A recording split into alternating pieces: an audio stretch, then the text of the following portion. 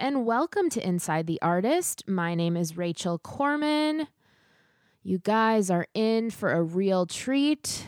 My guest today is Linda the photographer. She is a former celebrity photographer. She photographed all the stars in the 80s and 90s. She just kind of fell into the Hollywood scene. It's a very inspiring story. And there's really not much else I'm going to say about it. I'm kind of just going to cut to the interview and you guys can hear it yourself. So sit back, relax, and enjoy my conversation with Linda. I'm loving this Linda the Ghost Hunter shirt. Yeah. Yeah. This is the new business. This is the merch, man. I love it. Yeah.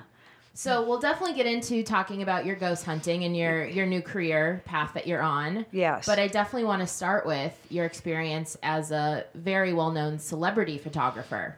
You were a very, I guess you could say, famous celebrity photographer in the 80s and 90s. Back in the day, sure. Back in the day. Yep.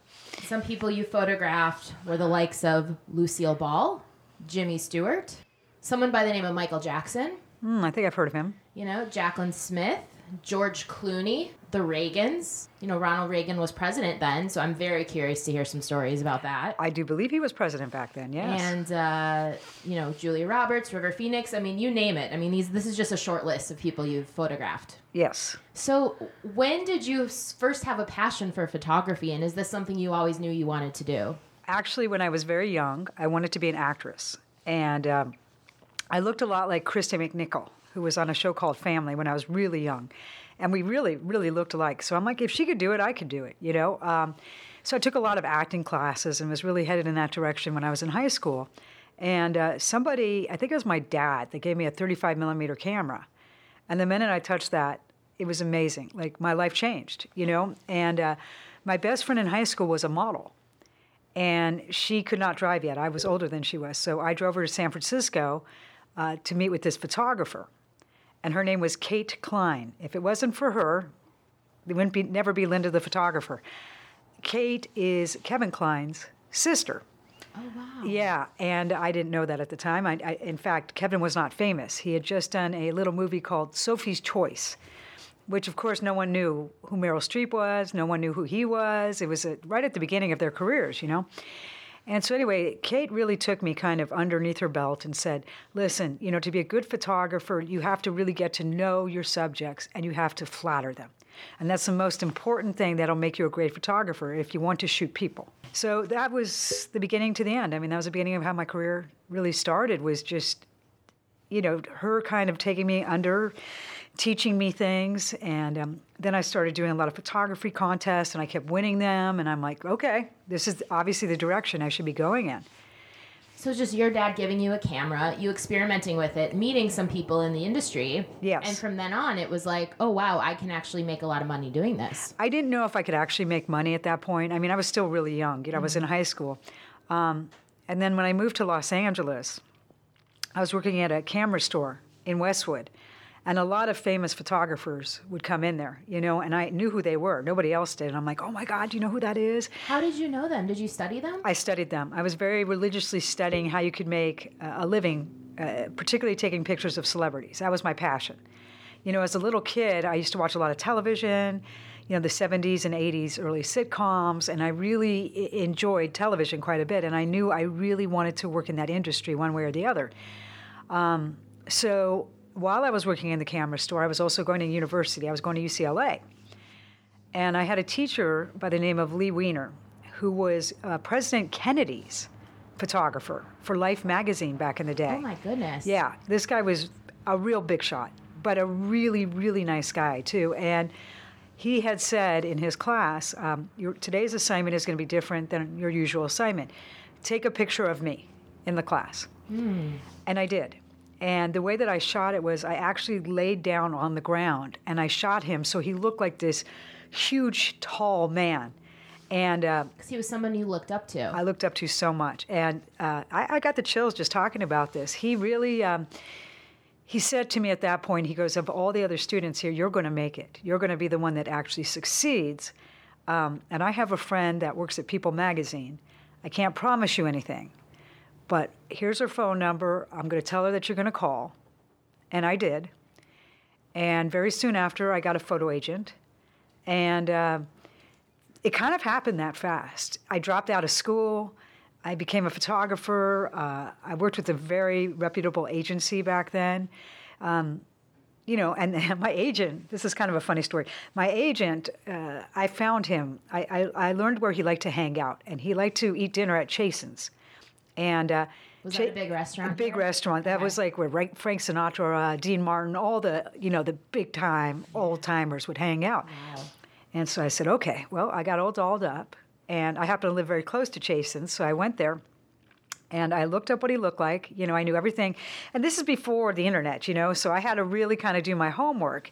The old school research. The old school research, man. Yeah. And I found these old pictures of him in magazines and archives and stuff. And so I knew what I was looking at. But, you know, keep in mind, when I was looking him up, he was a lot younger. So I go in there, and I'm looking around the restaurant. And how I was able to find him was actually his wife. His wife looked the same. He had a much younger wife than he was. And I'm so like, you recognized her first? I recognized her first, and they were eating, and I literally went and sat at their table, and I said, hey, Bob Michelson, I'm the photographer you've been looking for. And he says, that's amazing. I'm not looking for a photographer. And I said, well, you are now. And he said, kid, I've hired a lot of photographers. No one has ever been this gutsy before.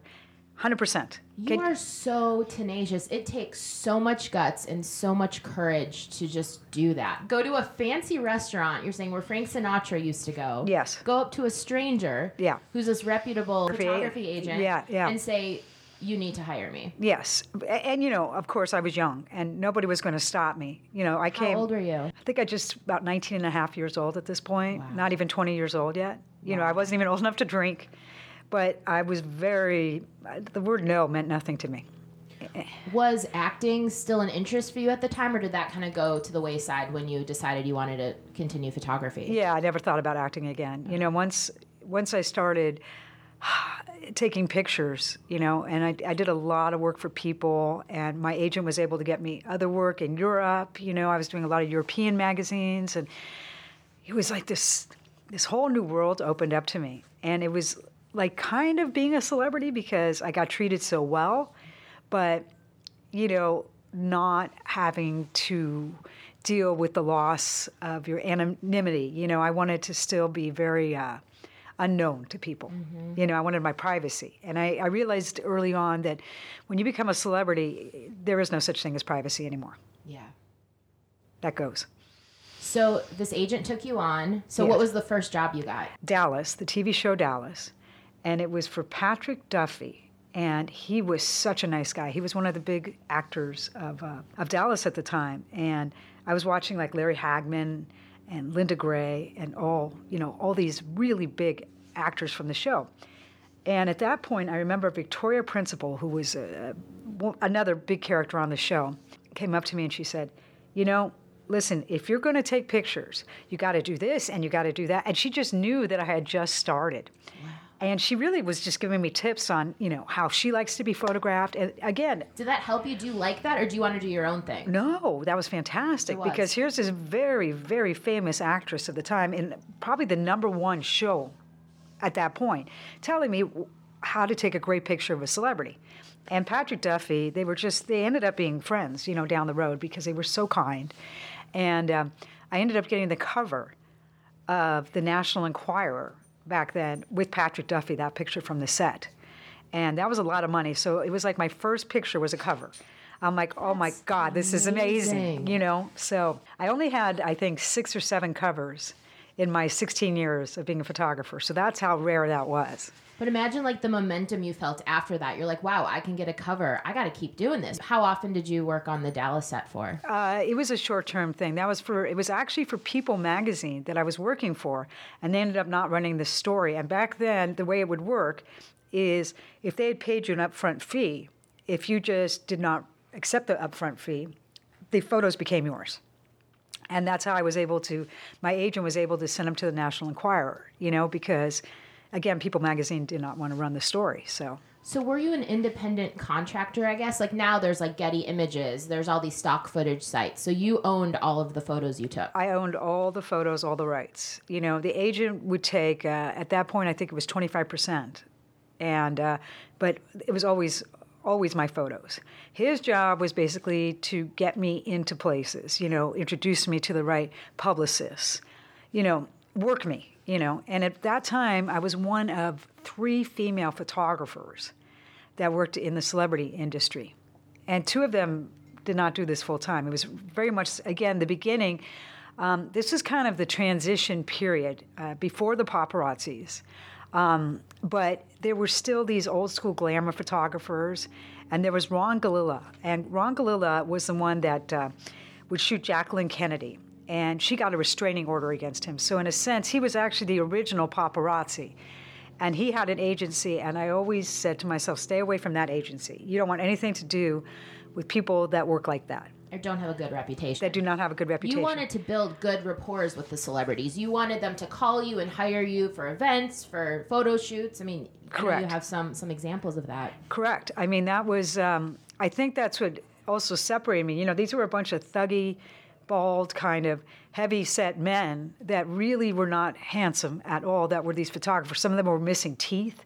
I mean, it was a motley crew. It really was. And here I come, kind of this young, cute girl, new to the industry. New to Hollywood. Trying to take it all in. And so I got a lot of attention, and very positive attention. And the celebrities all kind of took me under their wing. I remember Ed McMahon, who was the co-host of The Tonight Show.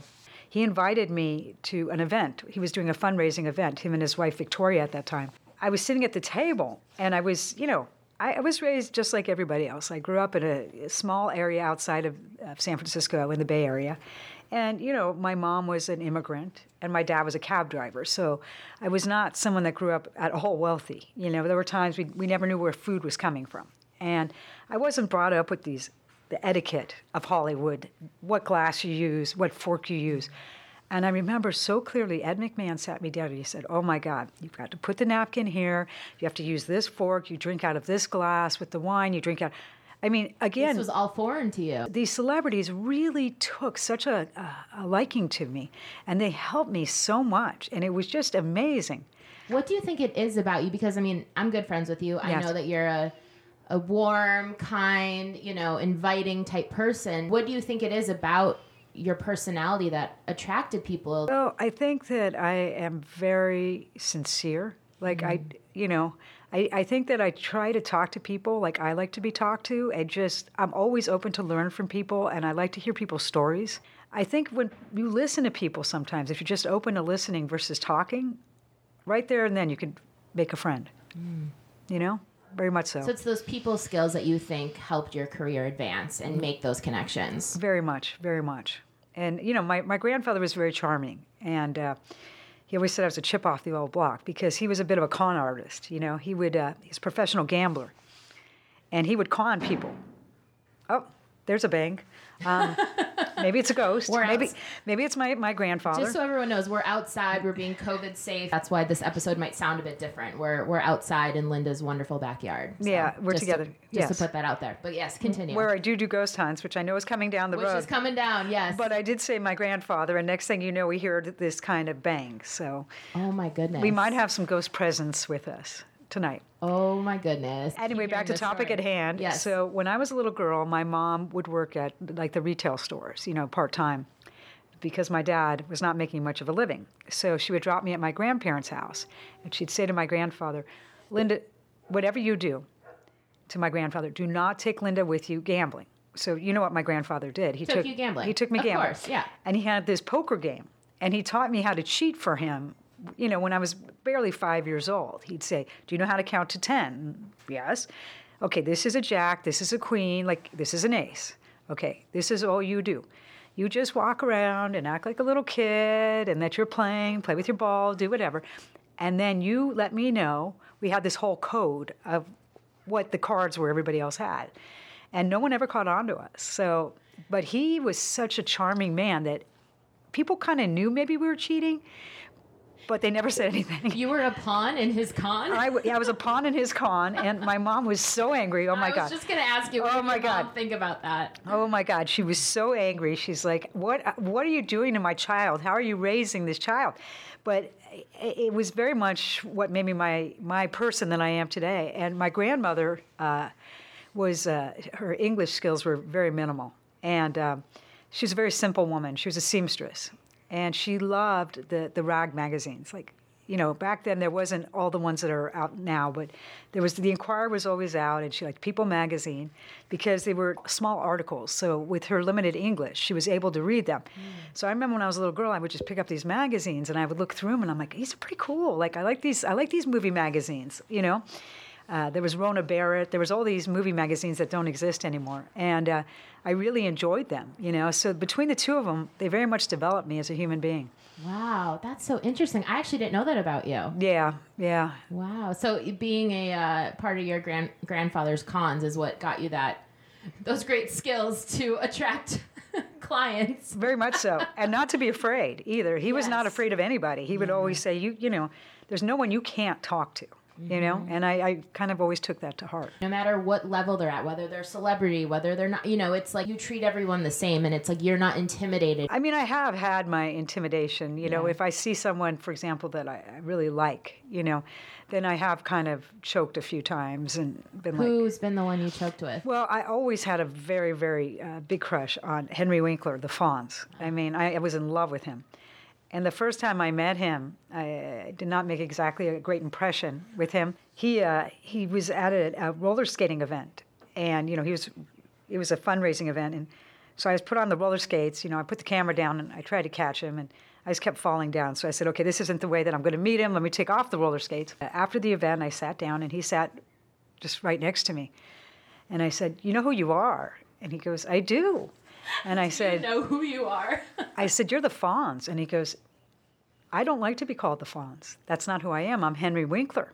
You know, because imagine what it was like to be him. He had lost his identity completely to this character. Right. And here comes someone that just calls him the Fonz again.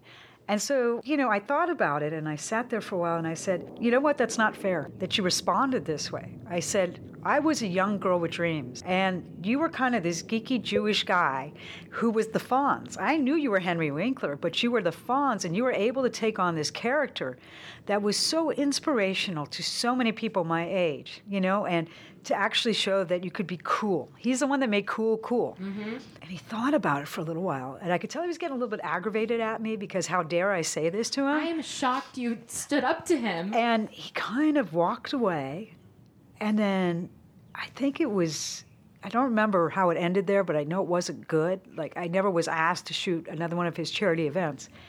And I ran into him years later, you know, at an event or something, and he said, you know, I thought about what you said, and you really pissed me off. But ultimately, you were right. You He know? remembered you. He did. I think I made quite an impression on him because I don't think people had the courage to say what I said. But, you know, sometimes I find this, and I found this over the years, celebrities have a tendency to lose themselves. And he's a very down-to-earth guy, don't get me wrong. But his hatred for this character that overtook Henry Winkler, I think he realized, you know what, she's right. There's so many people that I affected in such a positive way. Mm-hmm. Why would I not honor the fact that I was the Fonz? You know? Do you think he was also upset, though, because you were there for a professional event and you were, you know, in a way expressing how you're a fan of his? Do you think that was part of it, or no, you just think he... No, I think I pissed him off. I think if I would have just played the fan role and said, hey, Henry Winkler, I love you. I actually have a poster of me and him together, a picture of us, because we became good buddies after all this. So after that, you guys connected. We did. He got to know me, I got to know him. And the thing was, I guess the best way to express this is, you know, my mom's a Holocaust survivor. And, you know, my family was not, they never had an easy life. And, you know, they come to this country. And, you know, my mom came here when she was 18 years old on a boat with her younger sister. And the way that I was raised is you never, ever need to back down if you think you're right, but admit when you're wrong, you know? And if someone says, you're absolutely wrong, you know, apologize. Don't be stubborn about it. But I think it's this whole family that I come from. They never took no for an answer. They never... They're survivors. They're fighters. They're fighters, yeah. You know? And so many of the Jewish people that survived the Holocaust, the ones that made it through, they didn't come out of this weak people. They came out very, very strong, you know? And so you're saying that was passed along to you? Very much so. Very much, yeah. Definitely. Made me a very strong woman, very independent, you know. So what was your relationship like with Lucille Ball? That was incredible. Now, there's someone who I idolized. Me too. That's why I'm asking about her. I mean, she was grew up watching I Love Lucy. I Love Lucy, and then there was the Lucy Show. And, I really always wanted to meet her. But, by the time I got into the business, she was very, very out of the scene. She was no longer acting. Occasionally she would do a Bob Hope special, but she wasn't very active in the entertainment business. Carol Channing wrote a book, and I was hired to take pictures of Carol Channing. So I'm at this book signing, and here comes in Lucille Ball, and she had a persona that was bigger than life. She walks in with that flaming red hair and this white face, no sun, beautiful makeup. She looked amazing. Class act. So I'm taking pictures, and, there's certain setups you have to do as a photographer that, this and that. And, Carol Channing, she wanted certain pictures with so-and-so. So anyway, setups were happening. I really felt like it wasn't maybe the most appropriate time to try and talk to Lucy because I was on a very, it was a big day for me. I had a lot to do. Yeah. And I just, didn't want to bother her or disturb her. And, so I'm wrapping up and I'm putting the cameras away, and she's walking out at the same time as I am. So I walk out and I go, hey, thank you so much for working with me today. You're really very professional. It's a joy to work with you. And she said, I was going to say the same thing. You're very professional. It was a joy to work with you. Wow. And I said, you're kidding, right? And she goes, no, I'm not. She goes, I've been in this industry for a long time, and I could spot a BSer a mile away. And you're not. You're the real thing. You come, you do your job, you're professional, and you don't bother people. I like that, kid. I want to work with you again. And so I thought that was Hollywood talk. A lot of people... That just gave me the chills. I know. What a compliment. She had a reputation I did not know about as being very difficult to work with, especially with photographers. And there she is giving you a compliment. There she is giving me a compliment. She's like, I want to work with you. Give me your card. I'm like, yeah, I'm never going to hear from Lucille Ball again. This is Lucille Ball. And can I ask, how old were you at the time? I still around the 20, 21 range, very young. Mm-hmm. Very young when all this is happening because, they passed away. By the time I was like 25 or 26, most of the big old-timers had pretty much passed away. So I get a phone call, just like I would get from you. Hello, how are you? This is Lucille Ball. My grandkids, they're going to be doing this fashion show. And, my daughter's going to be there, and we really want to get some very nice pictures of the kids in this fashion show. Would you be available to go to the Beverly Hilton Hotel on so-and-so date? So wait, hold on. Yeah. She called you direct. Called me direct, no assistant. No agent. This is how it used to be. No PR, nothing. This was her calling me directly. So I go to the Hilton, and, I'm trying to play it all cool, but inside, I think I'm going to throw up. Like, I don't feel good. Like, my stomach's queasy. I'm like, I can't believe this is happening. I mean, here's this girl from the Bay. Now here in Los Angeles, I'm about to shoot for Lucille Ball, Lucy Arnaz, her two kids. This is crazy. Here I am at this fashion show, and I'm taking these pictures. Again, I'm trying not to overtalk. My whole thing was trying not to overtalk to the celebrities. Just smile at them, let them know that you're there. Ask them what do they want? What kind of photos do they want? And then walk away. Mm-hmm. Smart. Don't talk about what a big fan you are. Just go on. Well, that's what she liked about you, too. Be very professional. Yeah. Be very professional. And so, yes, I was extremely professional, and I got these beautiful pictures, which led into shooting birthday parties at her house in Beverly Hills. But I will say my favorite Lucy story is my mom used to come visit me quite often, and I said, I'm going to introduce you to Lucille Ball. And she said, you're not. You don't know Lucille Ball. Because Lucille Ball, I always just say to my mom when I was a kid, I'm like, whenever she was mean to me or spanked me, or grounded me or anything, I'd be like, you're not my real mom. Lucille Ball is. So I don't have to listen to you. And so here it is, right? I'm like, I'm going to introduce you to my real mom. And so... But when you were getting these gigs, did you call your mom and tell her? Oh, yeah. Okay, so she knew. She knew. We were best friends, my mom and I. We had a very good relationship. And I mean, she had come several times, and she had met these people, and she couldn't believe it either. She was like, are you kidding me? What has my daughter done? I mean, this is amazing. She's fully in the Hollywood scene. She's totally in the Hollywood scene. She's like, she'd go back to, we grew up, the area I lived in was Foster City, and she, at this point, became a realtor there. And, she'd bring back these snapshots of her with all these celebrities, and people in her office are like, how are you doing this? How is this all happening? So here it is, the day my mom is going to meet Lucille Ball. And this definitely, I think, guaranteed my relationship with Lucille Ball till the time she died. Here comes my mom, and I said, this is my mom, Suzanne, this is Lucille Ball. And, my mom said, I've always been a little bit jealous of you. And Lucy says, why is this? She said, when my daughter was young, she used to say that you are a much better mom than I am. And I was always jealous by that. And Lucille Ball got such a kick out of that, that was it, I love that. So it was just... what a full circle moment. Full circle, for sure. I've always been a very spiritual person, and I always believed that I was meant to do what I was doing at the time, and everything that happened was meant to happen. But I might be calm and cool as I talk about this now, but I was a young, naive, hyper, crazy young girl running around, and here I am running around with the A-listers and then some. It was such a change in what my life was. And I was making this money, this amazing money. And I had this old car, and it kept breaking down going to events and stuff. And I remember my mom saying at one point, will you please go buy a new car? This is ridiculous. Yeah. Half the time you can't even make it somewhere. Your car breaks down all the time. So I did. I bought a new car. That was a big change in my life, too. I had all this money put away in the bank. At that point, I think it was like $100,000, and I'm like 21 or 22 years old at this point. That is a lot of money. That's a lot of money. And she kept saying, you got to buy something. You have to buy something. And I said, yeah, no, I'm not ready. I'm not ready for this commitment yet. You just wanted to keep saving. Was that your goal? You were Yeah, like, I'm trying to build a savings for my future. Well, when you grow up poor, I think your biggest fear is always that you're going to be poor again, And so I lived like, I ate at Norm's restaurant and Denny's. I lived like a pauper, if I wasn't eating at an event. And I lived in a horrible apartment in downtown Los Angeles. This is before downtown was cool. So you had $100,000 in the bank, and Yeah. you lived in a shitty apartment. Yes. And Why?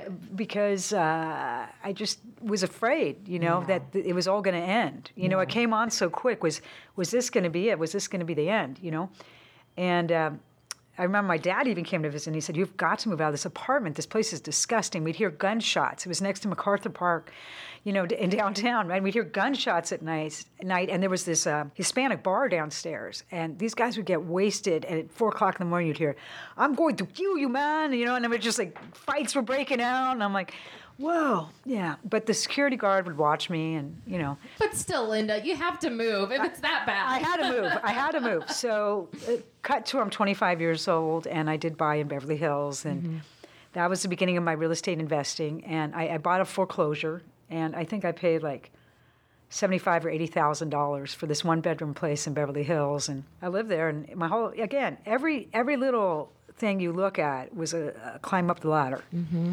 So here I am living in Beverly Hills with these celebrities, and I don't need a security guard anymore to watch me come in with my equipment at night because I thought I was going to get killed. What I just think is really cool about these stories, and there's a couple more I want to hear as well. Your career has really blossomed through your relationships, and your Yes. relationships developed just based on you being yourself. Yes.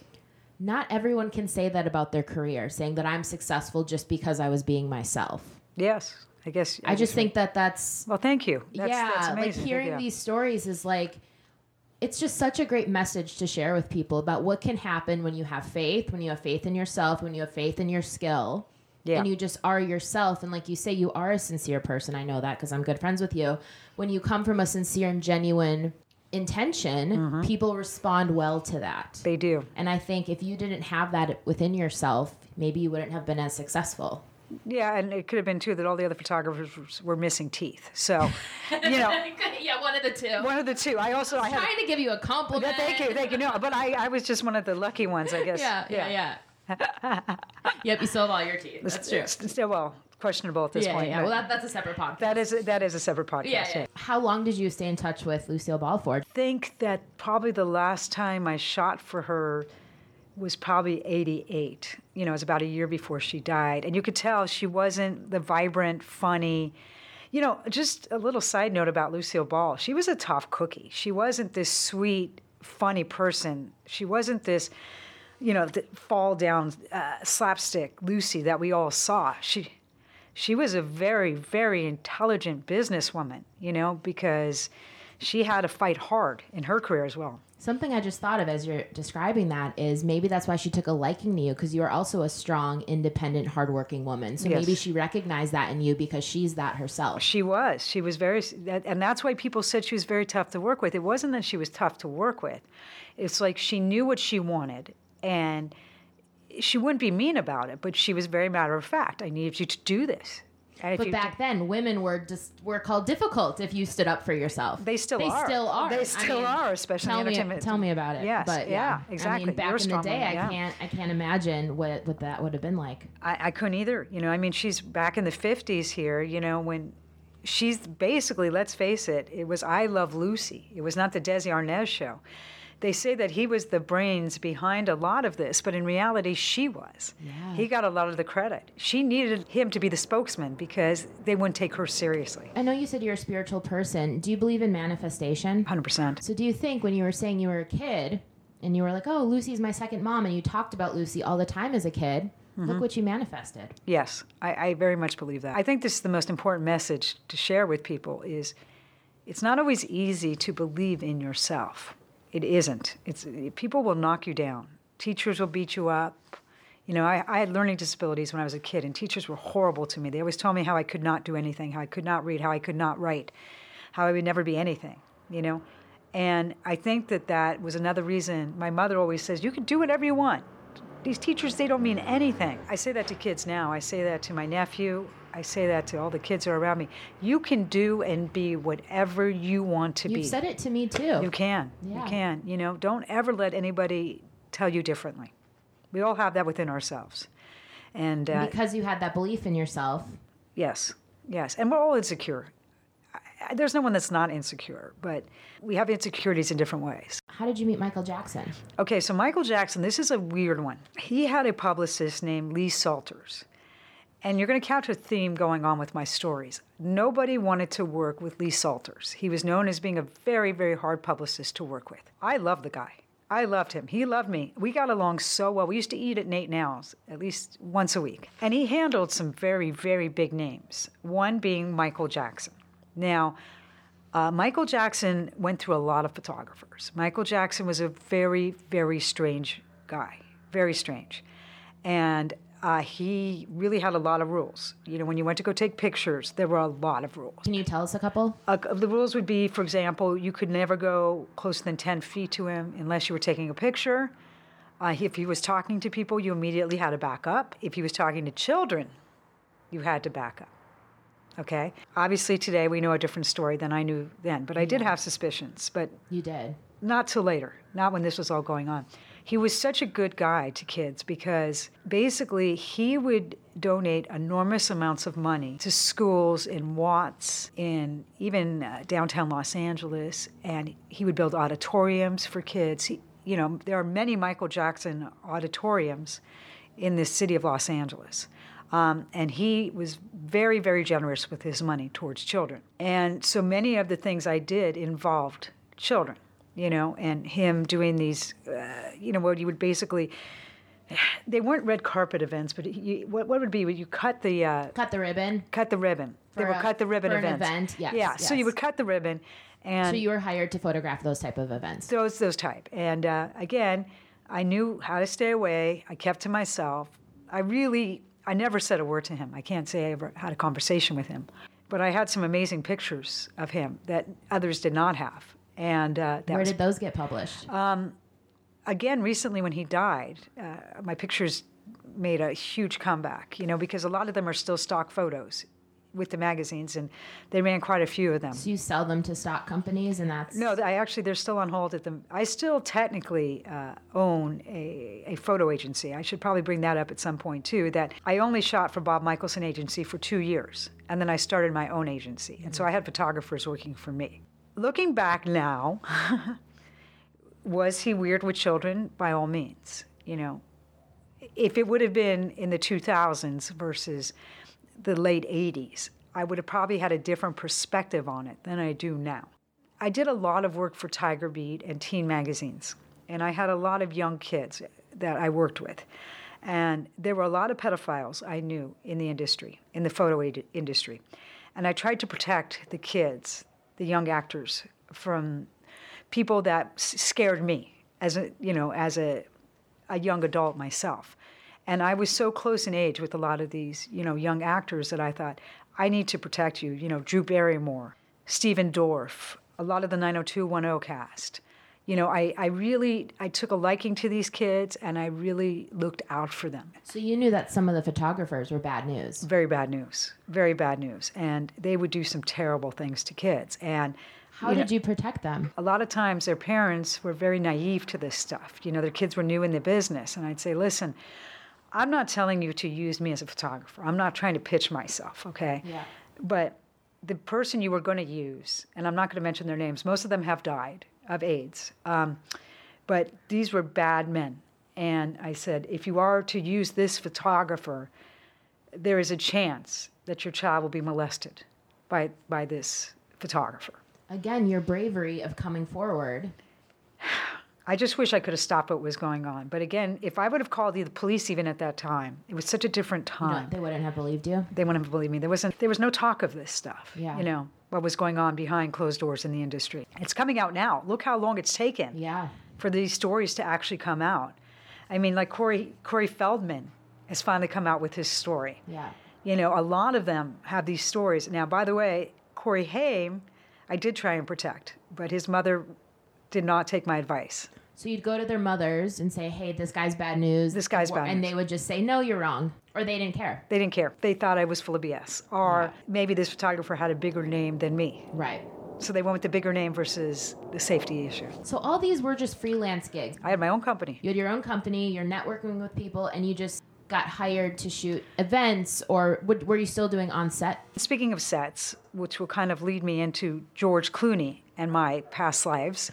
George Clooney. I cannot wait for this. So Facts of Life was a show that I had kind of worked with off and on over the years. I was not their set photographer. At this time, I became a union photographer, but union dues were incredibly high at this point. So I tried to do shows that weren't heavy union oriented, where you could just come in and maybe shoot for TV Guide, let's say. And that was my way in, because at that point, TV Guide, they would do shoots with different shows pretty regularly because they needed pictures for whatever the shows would be for the week. So maybe once or twice a month, I would be doing sets. And so Facts of Life was a pretty regular set for me. So the new season begins, and they introduce this young actor called George Clooney. Yeah. And he's kind of this nerdy guy with long hair, with these thick eyebrows. And was he attractive? I thought he was very handsome. Nobody else did. He was totally my type. He had this long hair, this long brown hair. And I just thought, this guy, and he was hilarious. Oh my God, he was so funny, And, none of us were of the age to really know Rosemary Clooney, who was a very famous person, which is his aunt. And I understand I didn't know that was his aunt. That was his aunt, and his father's also famous. I don't know if he was a director. I mean, he doesn't talk about this, but his family's from the industry too. I think I've heard him on some interview mention. Yeah, he's definitely, his family is definitely industry background. So he is so funny, and the girls on the set, this was, I think, the second to the last season of the show, and the girls were really done. None of them liked each other. They were fighting a lot there was a lot of tension on that set. It wasn't my favorite place to be. And they had replaced Charlotte Rae. It just, the whole vibe of the set had changed over the years. But George really brought a new fun life to it. Everybody loved him. He was just fun to kid around with. In between takes, he was hilarious. So I got to know him really well. We were known to have a few drinks after shooting. He liked to drink and I loved to drink. And we'd go to the bar and, we go to these dive bars. And at this point, he's not really famous. Like, no one really knows who he is. He's on a sitcom. Nobody's really paying attention to him. So, we go, we have a cocktail. We have a great time. We get hammered. Nice guy. Really nice guy, okay? Time progresses and I don't really see him around. He starts getting a little bit bigger. He starts doing movies and stuff. So, he doesn't hire me to be his photographer. We don't. You never did a personal photo shoot with him? Never did. We did not really keep in touch. We kind of, his career went one way and my career went the other way. Cut to Princess Diana. So Princess Diana, for those of you who do not know, the paparazzi were very much blamed for her death, with what happened to her. And so I'm listening to KLOS, and I'm at Home Depot. I'm no longer a photographer at this point. And, I'm buying some stuff for my house at Home Depot, and I hear George Clooney on KLOS beating up photographers, all photographers, how they're all paparazzis, how they're all scumbuckets, how he can't stand them, how he wants to put an end to this, how he's going to start this whole thing. And I'm listening to this, and I said, yeah, no, this is the time of cell phones now. So I call in KLOS. And so this is late 90s, because she died, it was like 97. 97. Yeah. I call into KLOS, and I say, my name is Linda Silverstein, and I'm a photographer. Tell George Clooney I'm on the line right now. So, this whole thing's live. They're on live radio.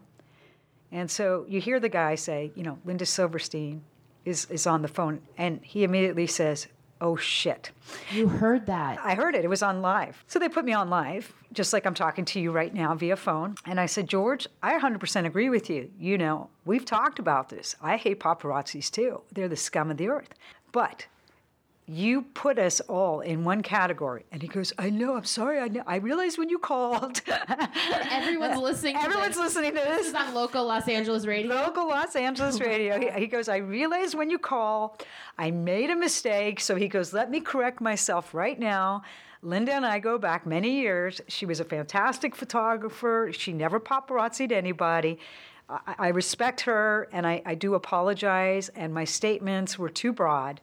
And there are paparazzis, and there are celebrity photographers. This is a good segue into that, because that's another topic I want to talk to you about, is how the celebrity culture, when people hear celebrity photographer now in 2020, they think paparazzi. Yes. And so that's why I'm really excited that you're on the show to discuss how it was before paparazzi. Yes. And how this was a more professional and a more safe environment for celebrities. And celebrities enjoyed being photographed because they could communicate, please shoot me this way. And you built those relationships. You built these relationships. So I guess, first of all, that story with George Clooney is amazing. And I love it. And I love that he apologized. And I love that he owned up to it. And that he remembered you. I mean, again, you made an impression. It was years later. Yeah. But I guess, explain to me your views on the paparazzi culture and why you don't like it. The paparazzi culture came into effect very heavily towards the end of my career. And this became a dilemma in my life because things were changing and there were so many more photographers. Again, when I started, there were a total of about 20 of us. And most of the photographers that had been around, other than the pedophiles, were fans. They started out as fans and they were asking for autographs and they eventually became photographers. And a lot of them had started back in the 50s. So this was an old crew. This was Do you think their intentions were different than yours? Like they just wanted to get close to the celebrities where you actually enjoyed the art of it? I think that I always want to get close to celebrities too. Fair. I think that to be in that industry, you had to be a fan. I don't think you could go into that industry not being a fan. Okay. Because there were so many other types of photography you could do. This was something that was a hard job. You were out at night when it was freezing sometimes.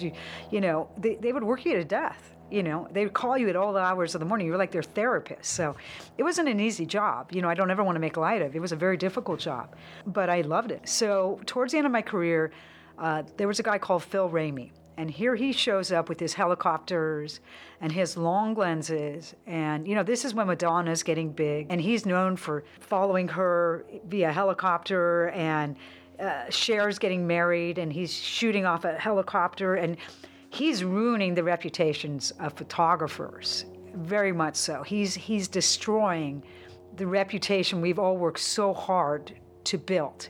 And around what years did you start seeing the change? This was the early 90s. You could start seeing that there's more of these paparazzis. I'd be at an event where I was scheduled to be at, and the celebrities would show up and come out of their cars, and these photographers would be following them from their homes, jump out and take pictures of them, before they even get into the event and practically jumping into the limousine with them. This was very distasteful to me because they're at an event, and why would they follow them from their home? All you had to do was just get invited to the event, and then you could take legitimate pictures. They knew you were going to be there. They were going to pose for you. Weren't they just hungry to get that money? They were, and it was a ton of money. This is when the Inquirer really changed too, because back in the day, the Inquirer wasn't writing all these crazy stories. They were more of a actually legitimate magazine, believe it or not. They verified sources, very much so, before they published anything. And because they had been sued by Cher in the 70s. So they were very, very strict on verification on sources. That has changed now. I mean, these rags, they write whatever they want, But back then, they were pretty legitimate on their news. People didn't want to believe it, but it was true what they were writing. So now the Inquirer is taking a turn. All these new magazines are coming out. The Globe, these trashy magazines that are selling off they're going crazy. The newsstands are going nuts. You're buying them in your grocery stores. And meanwhile, you're still working. You're still trying to go to events and get legitimate photos. Trying to get legitimate photos. Right. And you could see how the celebrities were having a hard time separating who you were. It was very difficult for them to understand what was happening, too. This was a big change to everybody. Also, I will say this. I do blame a lot of this on the Brat Pack, the Rob Lowe's, the Demi Moores, because this is when the change started happening. Before, when you would go to an event like a premiere, of course, every celebrity there would stop and pose for you. That was their job. Rob Lowe and Demi Moore would jump out of their cars and run straight in. Because they didn't want to get photographed? They didn't want to get photographed, and none of us understood why this was the change that was going on in the Hollywood life. I see. So we were all baffled because you get a specific assignment, like St. Elmo's Fire. You have a specific assignment to get the cast. It's very important you get the cast, and then you get the cast photo. These are very important things. And if they're going to run in and you're not getting these pictures, then you're in trouble. You're in trouble with your publisher. Where are those photos supposed to go? To the magazines, whatever assignment you were on. If you went to a premiere, you would have an assignment. You'd be shooting for Us Magazine, People Magazine, Canadian magazines, European magazines, whoever, because you had to get clear to be there. They just didn't let every Joe off the street cover a premiere. You had to be a reputable photographer. So here comes Rob Lowe running. Here comes Demi Moore running. Here comes Roseanne Barr and Tom Arnold threatening photographers. Here comes a whole change in the Hollywood glamour that I once experienced. I went from this, I felt like I was at the Academy Awards every time I went to work, to I felt very stressed out. I felt very unhappy. It was not fun anymore to be taking these pictures because you were starting to be treated very poorly. It was such a change. And, I had to really do a lot of analyzing about could I continue to work in this industry because I felt very, very thrown in a very bad category. And you were being associated with the paparazzi. Very back much to the so. George Clooney story. You're like, that isn't me. That isn't me. That isn't me. And I've always had the utmost respect for celebrities. I've always had a professional way of approaching them, and they did with me as well. We had a mutual understanding of professionalism that was being lost. People like Bette Midler, who always used to pose at their premieres, stopped posing at their premieres. And, this is getting harder and harder for me to make a living. This is harder for me to get an assignment. Everything's getting too difficult. Why do you think these photographers or these paparazzi started doing this? Because they knew there was so much money in this industry? The National Enquirer went for offering, at one point, when you would do an assignment, let's say you'd make $250. That was a flat rate. And back then, that was quite a bit of money. $250 for the night? It's $250 for the night. Okay. So, if you work for 2 or 3 hours, it's terrific. You make $80, $90 an hour. It's steady money. Even if the photos don't sell, you've made $250 for the night. And then you could go do something else. There's other events. You could work as much as you wanted. There was late night events. There was after hour events. There was things going on with Young Hollywood all the time. So it was really up to you as to how many hours you wanted to work. Were you having a more difficult time with your photos being published with the competition of the paparazzi? Not so much because, again, different ball games, okay. Apples and oranges. But the paparazzi were getting $1,000 to $2,000 to get up in those helicopters. You had to pay for those helicopters. So the National Enquirer and this Globe and this Sun magazine were basically paying for them to rent these helicopters to go get these photos. So here's this whole industry that's changed. And why? Why do you need to harass celebrities? I don't understand why the path you were doing couldn't have been continued. Why do you think it is? I wish I could tell you. Yeah. I mean, if it had been me and it was Cher's wedding and you wanted these photos, what I would have done is contacted her publicist and said, hey, listen, can I get an exclusive on Cher's wedding? And what I'll do in turn for you is you'll have a photographer. I'll bring my whole crew in there to shoot this wedding for Cher. Beautiful wedding pictures. We'll shoot like wedding photographers. She doesn't have to worry about hiring a photographer. I'll give her first look at the pictures before they're published. Everything will be hers to decide what is published. And of course, they would have been like, Of course. You go the more sensible, more respectful route. Yeah. As opposed to the aggressive, greedy, harassing route. Yes. Yes. Which is continuing and now has just exploded. Very interesting. I do want to bring up something. You brought up Getty Images earlier. Yeah.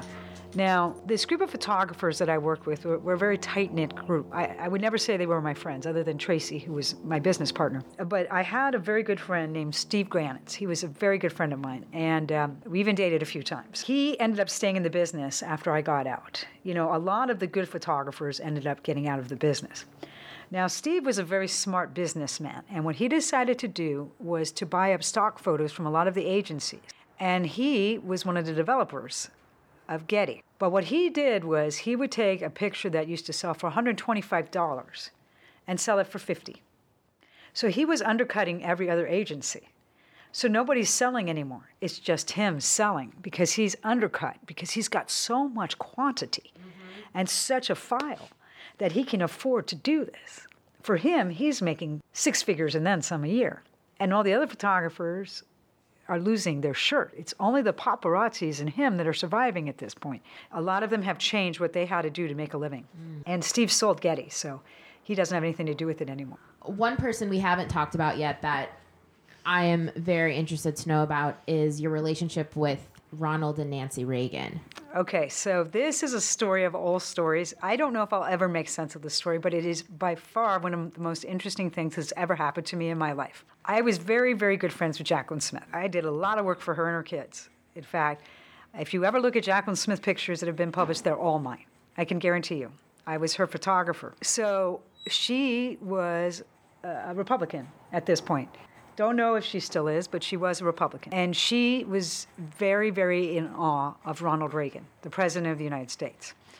Now, I had a badge called LAPD, and what that meant was I was cleared by the Los Angeles Police Department and the FBI to be able to take pictures of presidents, of royalty, because I had been cleared that I had no criminal background, okay?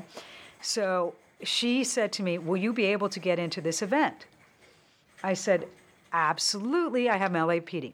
Now, she was notoriously late for everything. I swear to you, she was late to her own party. She was always late. So I get into this Ronald Reagan. It was at the Anaheim Convention Center, and he's up for re-election. And so I get there, and I say, hey, I'm representing Jacqueline Smith. We have a photo shoot set up at so-and-so time of her and Ronald Reagan. Secret Service, yes, you know. Go in this room, please. Just go sit. She's not here yet. Just go sit in this room. So I think they're going to put me in a green room or something like that.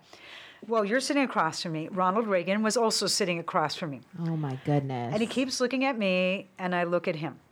It's weird. Like, the whole thing's kind of weird. And he goes, I'm so glad you're here today. And I'm like, oh, thank you, sir. That's quite nice of you. And he goes, I wasn't expecting you. And I said, oh, okay. He goes, you know, I'm really sorry we're not in touch anymore. And I'm like, I'm sorry, do you have me mistaken with somebody else? And he says, no, I get why you're acting like this. I know you're angry at me. And I said, no, honestly, I'm not. I mean, I'm a liberal, but, you know, I really, I'm not angry at you. I mean, to each their own. At this time, Republican and Democrats weren't all about hate against each other, you know? Right. So this wasn't like a big political issue. So, you know, it was just, the whole thing was very weird. And he goes, how's your mom? And I'm like, yeah, she's doing well. Thank you for asking. Oh my goodness. And so it keeps going on. And he goes, you know, I don't really understand why we don't speak anymore, but it's okay. I'm just glad you're here today. And at this point, I'm like, I have no clue who he thinks I am. I don't know. I don't know what's happening here, but I'm very uncomfortable. And I want to be out of here. Like, I'm not comfortable. You know, I'm like, where's Jacqueline? Where is Jacqueline? And you were just by yourself with him? And the Secret Service. Oh my goodness. Okay, because he's going to speak at this big convention. Right. So I'm like, oh my God, Nancy's not there. It's just him. This is just craziness. So I'm like, okay, this is okay. Everything's going to be fine. Just do your job and just sit there and keep shaking your head like you know what he's talking about. So he says, you know, next week we're doing our big Pacific Palisades Ronald Reagan event. Please come. And I said, okay. Now this one I say, okay. Sure, I'll be there. Because this is a very hard event to get into. So I said, I'm in. This is good. I still have no clue what's happening. So, cut to Jacqueline shows up, get the photo done. I am driving the whole way home with my head just spinning. You still don't know who. Well, you thought you were. no. This ends up making sense. So I start to talk to a couple of the other photographers, and I said, "Listen, guys, I've had a very weird experience." I called him up. I said, "Ronald Reagan was acting like he knew me, and he was behaving in such a strange manner towards me. Do you have any clue as to why he would be behaving like this?" And they said, "Well, he has a daughter named Patty, who he hasn't spoken with in years, and she has brown curly hair. And rumor has it that Ronald Reagan has Alzheimer's. So he is seeing you as being his estranged daughter." Wow. So all these things are starting to add up, and I'm like, so I'm like, I don't know if I want to do this Pacific Palisades thing. It made you uncomfortable. It made me very uncomfortable. And so my business partner, Tracy, says, "Linda, this is big money. You go and you do this, and I'm coming with you, and we're going to go do this event. And if it gets weird, I'm going to pull you aside, or we're going to." Because he was president at this time. He's president of the United States. Okay. You do not say no to this. You do not say no. There is something not right with what's just happened, but I can't really tell people this story because I pretty much am aware of the fact now that he's running for a second term, and the president of the United States has dementia or Alzheimer's. And it was very, very obvious to me, that this is what's going on. So this is a weird pickle situation. Like the Inquirer would have jumped on this story, but I'm like, I'm not getting involved in this. I'm going to go shoot this event, and this is the last I will ever see of Ronald Reagan. So I go to the event, and I go to the press section. And the Secret Service come and get me. They don't allow Tracy to come. They come and get me to sit at the table with Ronald and Nancy Reagan. Now, I'm not sure what's going to happen. Nancy is sitting there, Ronald Reagan is sitting there, and Nancy says, "Who is this? And why is she here?" Oh my gosh. And I said, "I don't know. I'm innocent. I was invited." I don't know." And Ronald goes, "I want her here. Don't say anything else." And Nancy, she knows as much as me as to why this whole thing's going on. So I'm sitting there, and he's giving me all this stuff. He's like, "I want you to have this hat, and I want you to have this shirt, and I'm going to give you this. I'm going to sign this for charity of your choice." And he starts giving me all this stuff, like this signed Ronald Reagan stuff. And I'm like, okay, so I take all this stuff, and I held on to it for many years. I recently sold some of the stuff on eBay for over $1,000 per item. So again, the whole thing's weird. Nancy doesn't know why I'm there, but I'm taking pictures, and I'm doing what I'm supposed to be doing. And then I get done, and I kind of let her know that I have no ill intentions. Yeah. I really don't understand what's going on either. To the day that I die, I was sitting with the president of the United States who mistook me for his daughter. I mean, that's a very interesting story, if I do say so. If that's one I die with, that's a pretty interesting story. My jaw is dropped. I really don't know what to say. That is one incredible story. Yeah. And I yelled at Jacqueline Smith for that for years. So did you photograph him after that? Never. So it was just that one event? I did a Nancy Reagan event, and she gave me stink eye through the whole event. So she didn't like you? She did not like me. But you were so innocent, and you explained to her. She knew I knew too much. That's what it is. So she knew he was dealing with Alzheimer's, and you knew, and she... I guarantee you Nancy Reagan was the president for the last 4 years of the term.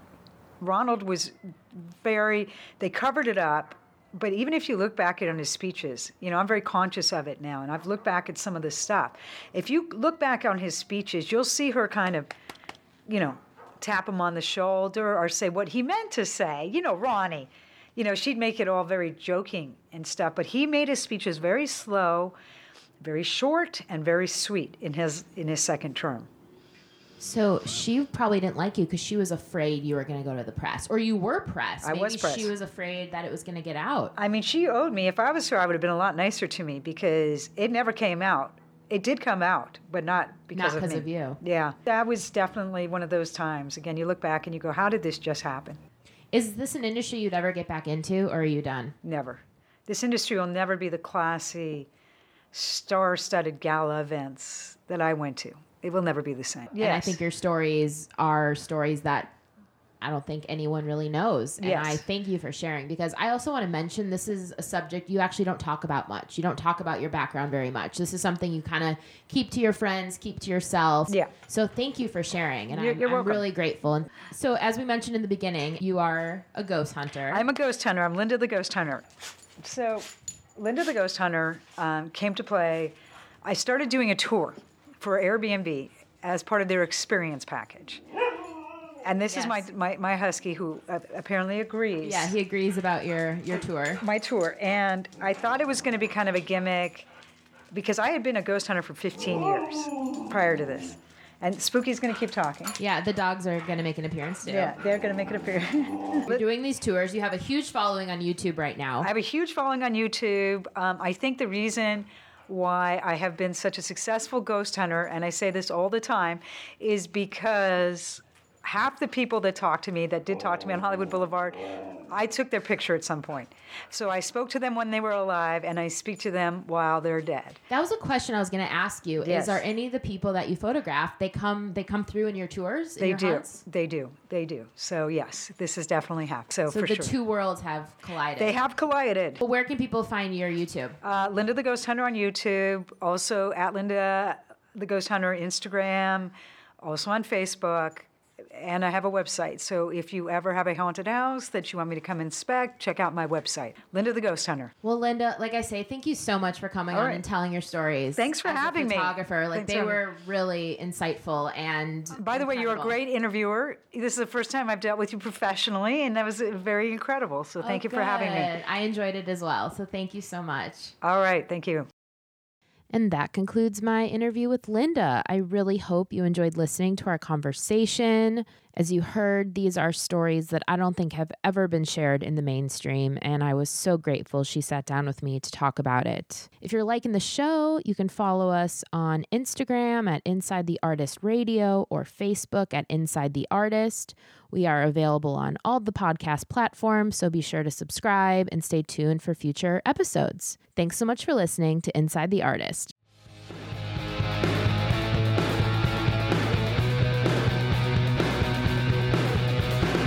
Inside the Artist with Rachel Carr.